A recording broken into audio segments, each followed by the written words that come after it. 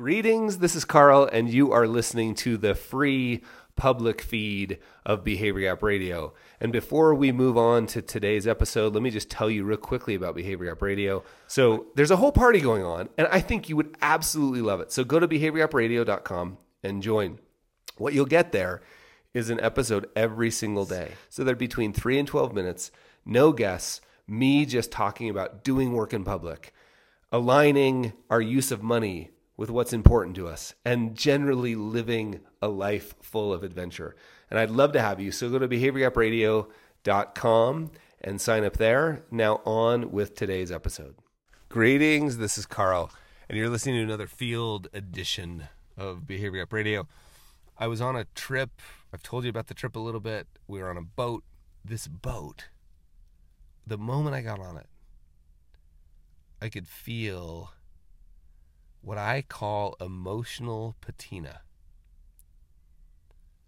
You could feel that, and it turns out this boat has a bunch of history. It was the original Body Glove boat. Essentially, like, the person who owned this boat essentially invented the wetsuit. It was the original Body Glove boat. Still in the family, by the way. The captain is still in the family. So the conversations that had taken place on that boat, the adventures, the joking, the laughing, the heartache, all of that, like over the years, there you could feel the emotional patina on the boat. We're doing some landscaping work, and one of the things I really want to do is put in a fire pit. And I actually sat down one day and was like, okay, if we put in a fire pit and we use that fire pit 10 times a summer, it needs to be more than that, by the way, but 10 times a summer.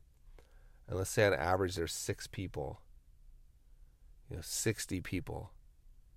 If we did that 10 summers, 600 people, all sitting on the same rocks around the same fire pit, like there would be emotional patina around that fire pit.